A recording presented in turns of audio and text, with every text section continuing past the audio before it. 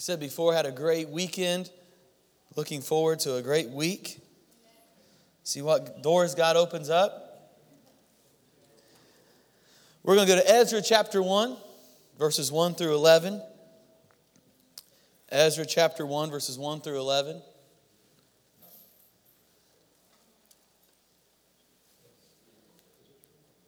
Our focus thought as we're doing this, our title is Stirred by God, and our focus thought is that God seeks to stir His people to do the work He has called them to do. How many in here is people of God? We're all people of God. And there's times that God stirs us to do the things He's called us to do. How many feels like you're doing exactly what God's called you to do? We got to make sure that we position ourselves in that spot. God's called us to do some things, and that's an honor. And we need to make sure we position ourselves so that when God's ready, when God's using us, that we can do that. Ezra chapter 1, verses 1 through 11. Now in the first year of Cyrus, king of Persia, that the word of the Lord by the mouth of Jeremiah might be fulfilled, the Lord stirred up the spirit of Cyrus, king of Persia, that he made a proclamation throughout all his kingdom, and put it also in writing, saying, Thus saith Cyrus, king of Persia, the Lord God of heaven hath given me all the kingdoms of the earth, and He hath charged me to build Him a house at Jerusalem, which is in Judah. Who is there among you, all His people, His God people with you? And let him go to Jerusalem, which is in Judah, and build the house of the Lord God of Israel. He is the God which is in Jerusalem. And whosoever remaineth in any place where he sojourneth, let the men of that place help him with silver, with gold, with goods, and with beasts, beside the freewill offering for the house of God that is in Jerusalem. Verse 5, Then rose up the chief of the fathers of Judah and Benjamin, and the priests and the Levites, with all them whose spirit God had raised, to go up to build the house of the Lord which is in Jerusalem. And all they that were about them strengthened their hands with vessels of silver, with gold, with goods, and with beasts, and with precious things, beside all that was willing offered. Also Cyrus the king brought forth the vessels of the house of the Lord, which Nebuchadnezzar had brought forth out of Jerusalem, and had put them in the house of his gods. Even those did Cyrus king of Persia bring forth by the hand of Meretha the treasurer, and number them unto Sheshbar, the prince of Judah.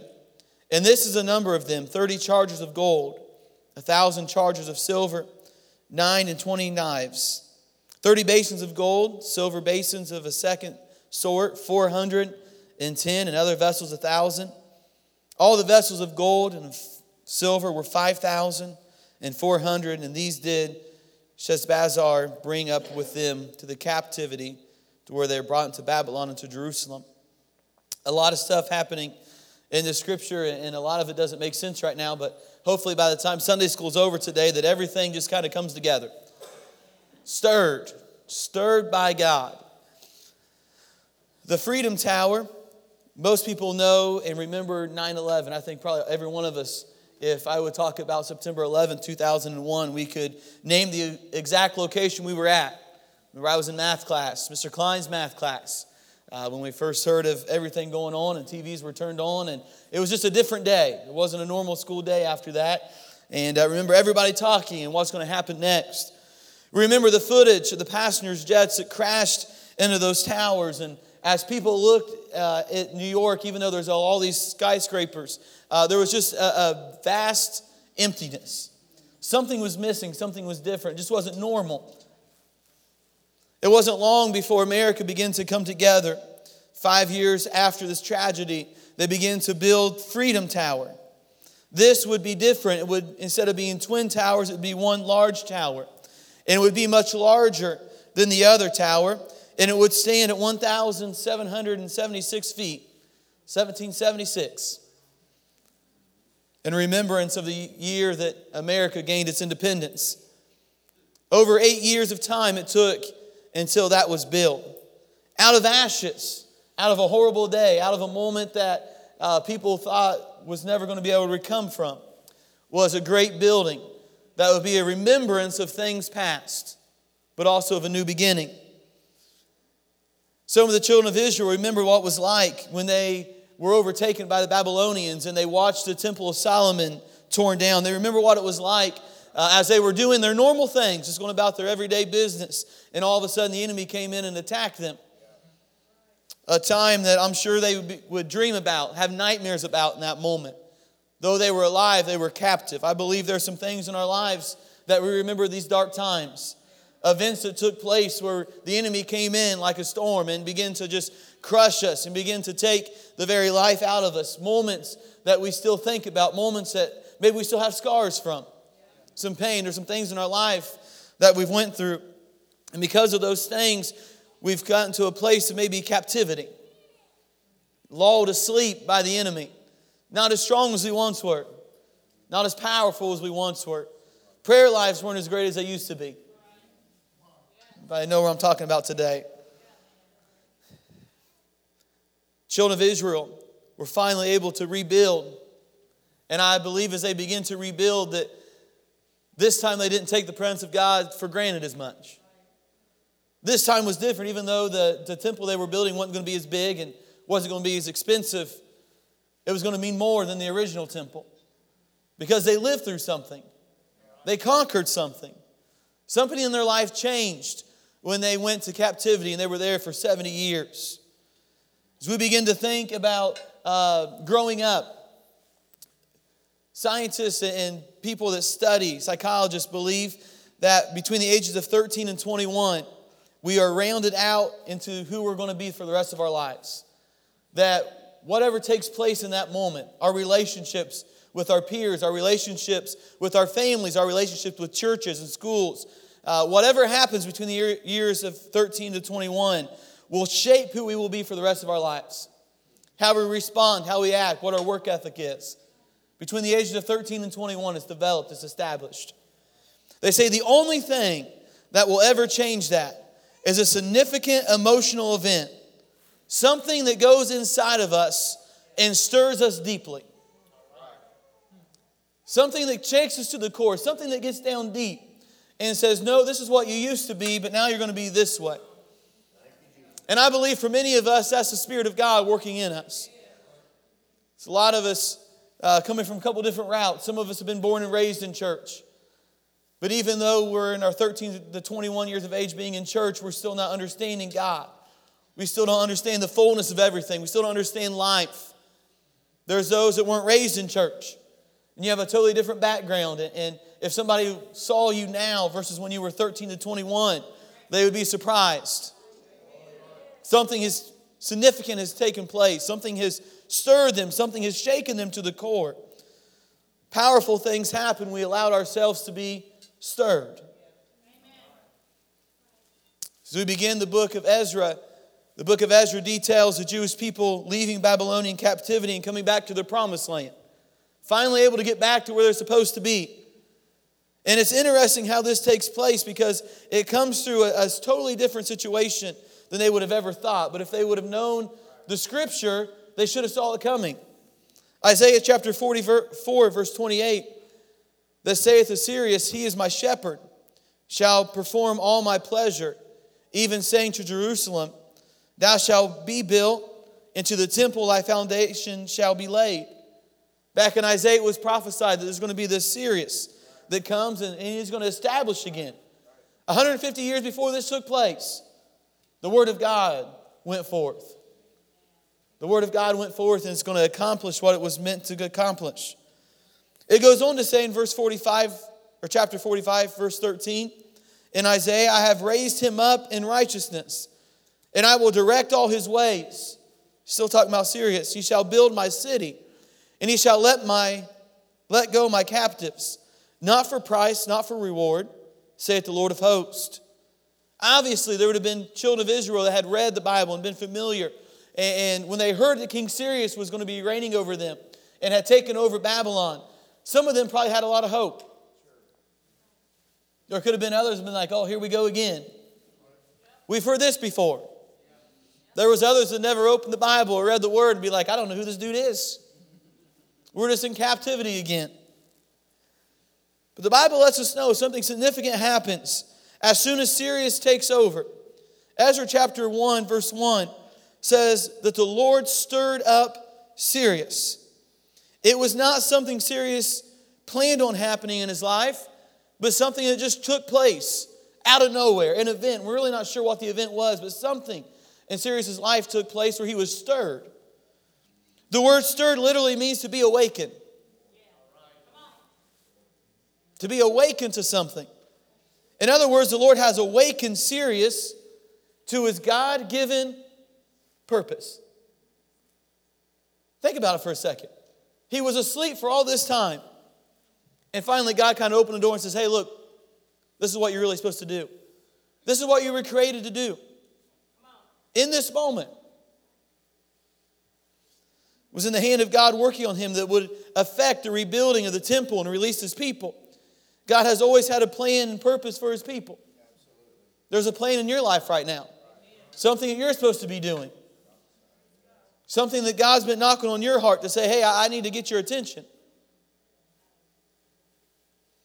When was the last time that you can remember that God truly stirred you? It was the last time that you had that moment when maybe you were kind of lulled to sleep by what was going on in your life. In a service, a message, a song, a prophetic word. Somebody praying with you, a moment at an altar, shook you and stirred you to your core and kind of woke you up again. Have you ever been there before? You're just kind of going through the motions. I don't even know why I'm coming to church. I don't even know why I'm here. I come into church and I sit down and I do the same thing over and over again. We act the act that we need to act in that moment, and then we kind of go home and nothing ever really changes. The mundane actions that we do every time because we know how to do church. Situations that come up that allows us and gives us excuses just to be kind of here and kind of not.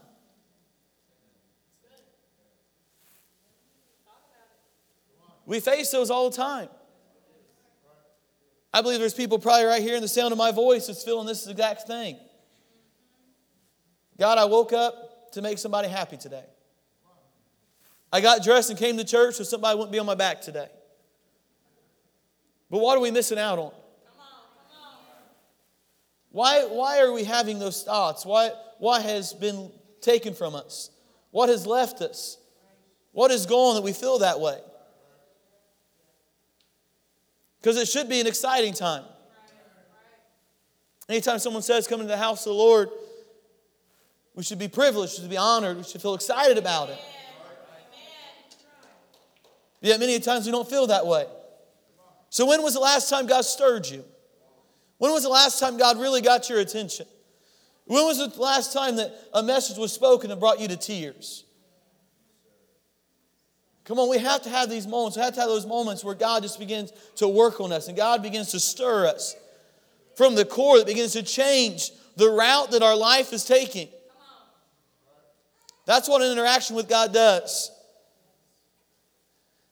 Ezra chapter 1 verse 2 through 4 goes on even further. Thus saith Cyrus, king of Persia, the Lord God of heaven hath given me all the kingdoms of the earth. He hath changed me. He has charged me to build him a house at Jerusalem, which is in Judah, who is there among you all of his people. His God be with him. And let him go up to Jerusalem, which is in Judah, and build a house of the Lord God of Israel. He is the God, which is in Jerusalem. And whosoever remaineth in any place where he sojourneth, let the men of this place help him with silver and with gold, and with goods and the beasts, beside the freewill offering for the house of the God in Jerusalem. King Cyrus begins to reveal 5 things. First, the Lord God of heaven has spoken. This makes absolutely zero sense. He was king of Persia. They had their own gods. They had their own rituals. They had their own idols. There was no reason he should ever identify the God in heaven. Spoke. A significant change is taking place. The Lord had appointed him to build a temple for the Lord in Jerusalem. Not only that, but now I'm going to honor the ones I have in captivity. Doesn't make any sense. Number 3, he was freeing any Jewish exile. Any person he has in captive, I'm going to free. And if you want to go, you can go. And if you don't want to go, instead of supporting me, I want you to support that cause. What is taking place? Verse 4, he ordered those to return to be involved in the rebuilding of the temple. That doesn't happen. There was a reason that after the children of Israel were taken over by the Babylonians, that the temple was torn down. It's because that was their hope. And any time in history, if you go look and see any nation takes over another nation, they go and they take over their gods. And they make them worship their own gods. But now this king said, you know what? You go right ahead. Go ahead and restore that again. Put things back together. Get your people back where they're supposed to be. Listen, we look for the places that we think restoration is going to come from. We look for places that we think, God, this is where it's going to happen. This is where it's going to come from. This is where my blessing is going to happen. And God said, you have no idea where it's going to come from. Because listen, as people, if we can determine where it's going to come from, then we made it. We take credit for it. Look what I've done. I've worked hard and got myself blessings. I've worked hard and opened up doors for myself. I got myself out of that mess. The Lord's going to take a step back and say, you serious right now? This king should have never let you out. This king should have never restored you.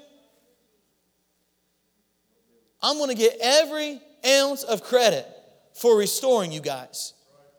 70 years in captive. 70 years that the Babylonians have bullied you and told you what to do. I'm going to get some glory out of this. You know what we need to start doing? We need just to get our hands to the plow, do what God has asked us to do, and allow some things to fall into place. Come on, what would happen if tomorrow the person that talks about you all the time blesses you? What would happen if the person that gets on your nerves, the person that's caused you the most pain and hurt, if that person came up out of nowhere and says, I'm going to get you back to where you need to be. I'm going to get you back on your feet. Are we in a place where we're allowing God to move that way? Or are we placing God in a box that says, God, your parameters are this and only this? God, I want you to bless. God, I want you to move. God, I want you to restore. We've got to open our mindset. We've got to open what we allow God to do.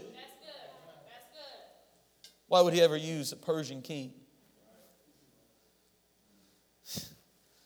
In our lives, little things happen. Moments in time that stir us. That gets us thinking about God. King Cyrus was a great conqueror of a massive amount of land, had made a great name for himself, but was still stirred. It doesn't follow what we heard about these other kings. The other kings admired themselves, talked about all they had done, talked about all they had accomplished. But the first words out of his mouth was, the God in heaven gave me all this land. Not the armies I developed, not the plans that I came up with, but the God in heaven is the reason that I'm here right now.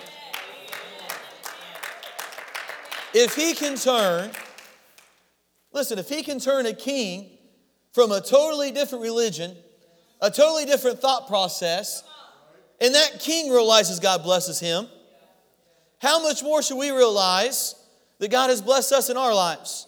How much more should we take a step back on our rough days and say, God, the reason I have all this is because of you. God, the reason I'm here right now is because of you. If it wasn't for you, God, I wouldn't have what I have right now. King Cyrus, a great conqueror, was still stirred by God. That means it doesn't matter how high we get. It doesn't matter how much we accomplish. It doesn't matter what our net worth becomes. We still have moments that we must be stirred by God. God charged Cyrus to build a temple in Jerusalem. The task that Cyrus was given by God would seem rather strange, especially since he would build to other false gods. You can rest assured that every promise and prophecy of God is going to come to pass, and this was prophesied by Isaiah 150 years before. The kingdom of God will be built as people respond to his stirrings.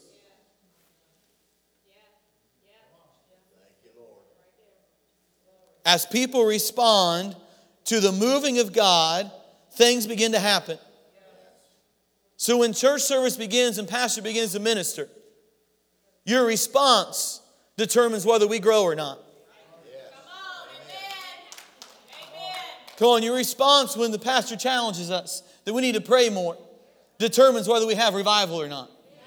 Our response when the praise and worship team gets up and starts singing and playing determines how far we go in that service. The stirring that God places in your heart determines what takes place when we begin to respond.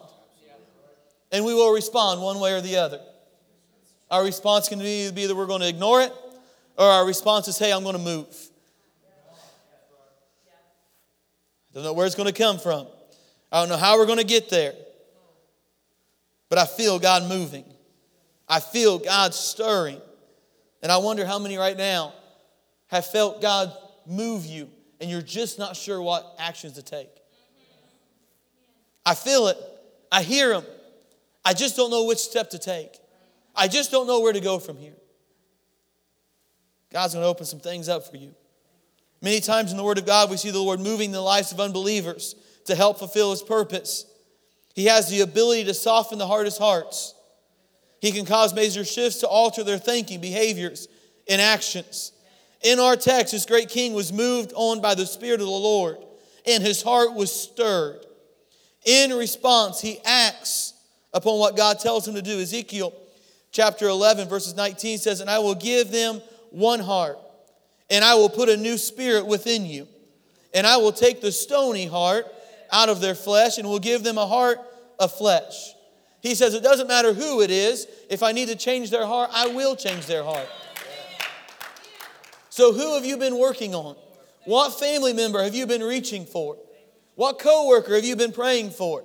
And then the enemy's crawled up and says they're never going to come. They're never going to come to God. They're never going to repent. They're never going to grace the doorway of a church. Can I tell you, if God can change this king's heart, He can change the heart of the person you're praying for. He can change your family's heart, your spouse's heart. Come on, don't give up prayer. Don't give up on worship. Don't give up praying over your husband and your wife. Don't give up praying over your kids. If God can stir this king's heart to allow some things to open up, then what can He do to your husband right now? What can He do to your children? What can He do to the rest of your family? There's got to be a stirring that takes place. Ezra chapter 1 verse 5. Not only was this great king stirred, but the Bible says, "Then rose up the chief of the fathers of Judah and Benjamin and the priests and the Levites, with all of them whose spirit God had raised, to go to build the house of the Lord which is in Jerusalem." Notice, they were awakened. They were raised up, which means they moved and went into action. God did something miraculous on His side, but there still had to be a response by the people of God. God can show us miracles and signs and wonders, but if we don't respond to the miracles, signs, and wonders, what's going to take place? What's going to happen? 70 long years. 70 long years, and we get upset for a couple bad weeks. So God has quit preaching to me today. Me. 70 years of slowly forgetting who they were in God. 70 years of forgetting the promises. 70 years of forgetting what it was like to worship God. 70 years of forgetting what it was like to be in His presence. 70 years of forgetting what freedom felt like. 70 years is getting ready to be restored. The decree of Cyrus began to come up and revive them. One moment can give us hope. One action can give us hope to keep pushing and to keep pressing. One moment at a time can take us to that place. But understand, it was not going to be easy. There's going to be some sacrifice involved. If you want this restored, you're going to have to go build it. I said, if you want revival, you've got to go build it. If you want an anointing from God, you've got to go invest in it. If you want to be used by God, you've got to begin to sacrifice. I said, listen, I want to help out here, the king says, but he says, you know what? If you're going to do this thing, you need to start working on your own. Why? Because when things are just given to us out of nowhere, we take them for granted. God says, you had that luxury before. I opened some things up. I gave you just things out of nowhere, and you backslid. This time you're going to work for it. Because those things we work for are sweet. So they begin to get ready, and they begin to go together. One of the last things that it says was that King Cyrus ordered that the things that had been taken from the house of the Lord during the reign of Nebuchadnezzar should be returned to the people. Listen to me. We read about all those things, and it sounded like all this shackles and those charges, and 5,000 some odd things, and you're sitting there thinking, what does all that mean? Listen, these items included 30 chargers of gold, 1,000 chargers of silver, 29 knives, 30 basins of gold, 410 silver basins, 1,000 other vessels. What is that? What's the significance of that? Every bit of those tools were used for sacrifice. Every bit of those tools were used for worship. It would have been the very knives that they would have used to cut open the lambs. It would have been the very basins, the chargers. These would have been some types of buckets that they would have collected the blood sacrifice. Not only does he say, I want you to go build the temple, but I'm going to give you the tools to worship in it. I'm going to give you the ability to begin to worship before it's even done. Before it's even said and done. Because we know, listen, you can't turn into the temple until you go before the altar. He said, I'm going to give you the gift to start everything off with. I'm going to give you the gift of worship back. The enemy restores worship to the captives that he has. He might as well gave them, he might as well gave them spears and swords and every other imaginable thing they used in war at that time. Because listen, their worship was their battle cry. Their worship was the thing that allowed them to get. Their worship is the thing that allowed them to get to the promised land in the first place. Their worship was the thing that allowed them to be put on the map and to be feared by people. And the enemy, in the midst of it all, is not only going to allow them to build a temple again, but here you go. Go ahead and start worshiping. Come on, because once worship's restored, this is how I fight my battles. This is how I fight my battles. So this is how we fight our battles. Amen. Come on, right now you have an opportunity to fight your battle. Yes. Come on, the enemy cannot take your worship. The enemy cannot take the things of worship. You may feel like you're surrounded right now, but God has worship there for you. As you'll begin to respond, and you begin to push and begin to move, and allow God to stir you.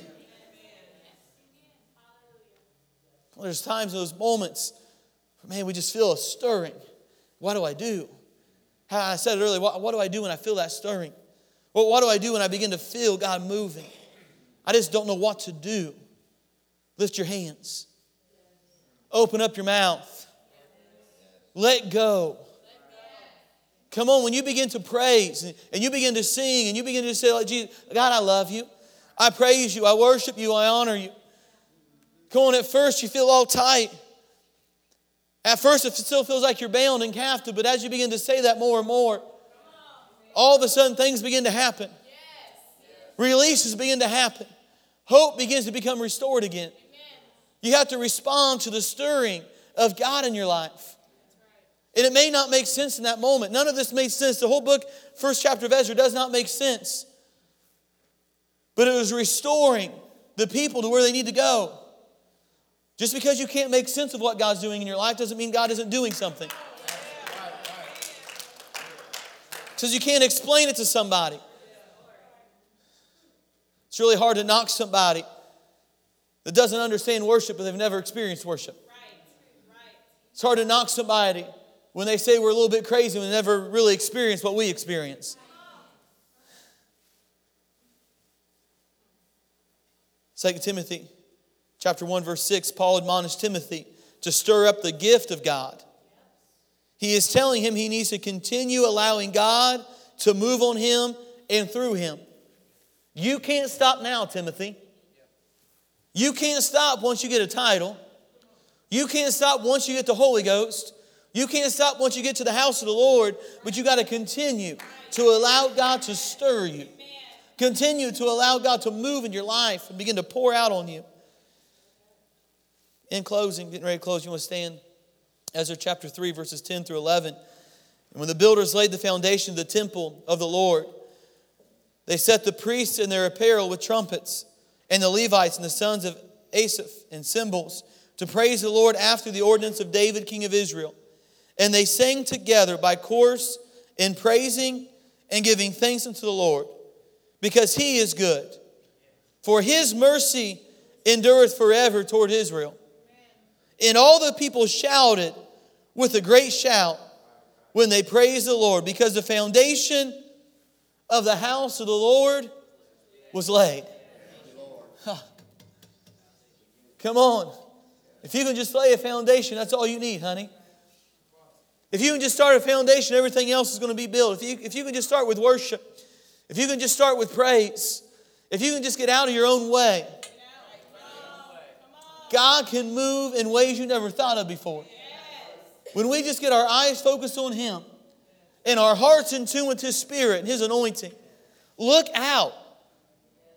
My goodness, quit trying to carry around all this weight. Quit trying to accept that the bondage you're living under right now is who you're going to be the rest of your life. Come on, you cannot allow yourself to believe that that's going to be the end. And this is what I'm always going to be. Because one day, the word of the Lord is going to be fulfilled. The word of the Lord that says that king is going to come up out of nowhere. And it's going to allow you to restore again. It's going to bring worship back. A king that should never allow that to happen. I understand we live in a crazy world right now. But through the midst of this all, I believe something can still rise up that says, you know what, Christians? We still need you to praise. We still need you to worship. We still need you to pray like you've never prayed before. We still need you to fast like you never fasted before. If we'll close our eyes all across this place, begin to lift up our hands. Come on, right now, what's stirring you? Come on, right now, every time you come into the place of God, do you feel a stirring? And you're just not sure how to respond. Maybe you're doing everything right, and right now God's just trying to take you to a higher place. But that stirring, that move of the Holy Ghost just doesn't make sense. The steps that God's trying to make you take next just doesn't make sense. God, how am I ever going to get to that level? Come on, you just need to continue to worship. You need to continue to praise. You need to continue to build. You need to continue to invest. God, I need you today, Jesus. I'm not happy in this place of captivity. I'm not happy feeling bound all the time, God. God, but I need you to move in such a way. Oh, hallelujah, Jesus. God, we need you to move, Lord Jesus. Set every captive free right now in the name of Jesus. Every person that came in bound, God. Every person is hurting, God. Every person that needs to hear your voice, God. I pray, Lord, you'd help them respond today, Jesus. Lord, I worship you, Jesus. God, I praise you, Father. Hallelujah, Jesus. Come on, let God stir you right now. Let God take you to another level. Let God challenge you right now. Lord, we worship you, Jesus. God, I feel you and I'm going to respond. God, I feel you in the depths of my soul, God, and I'm going to respond today. Hallelujah, Jesus. Come on.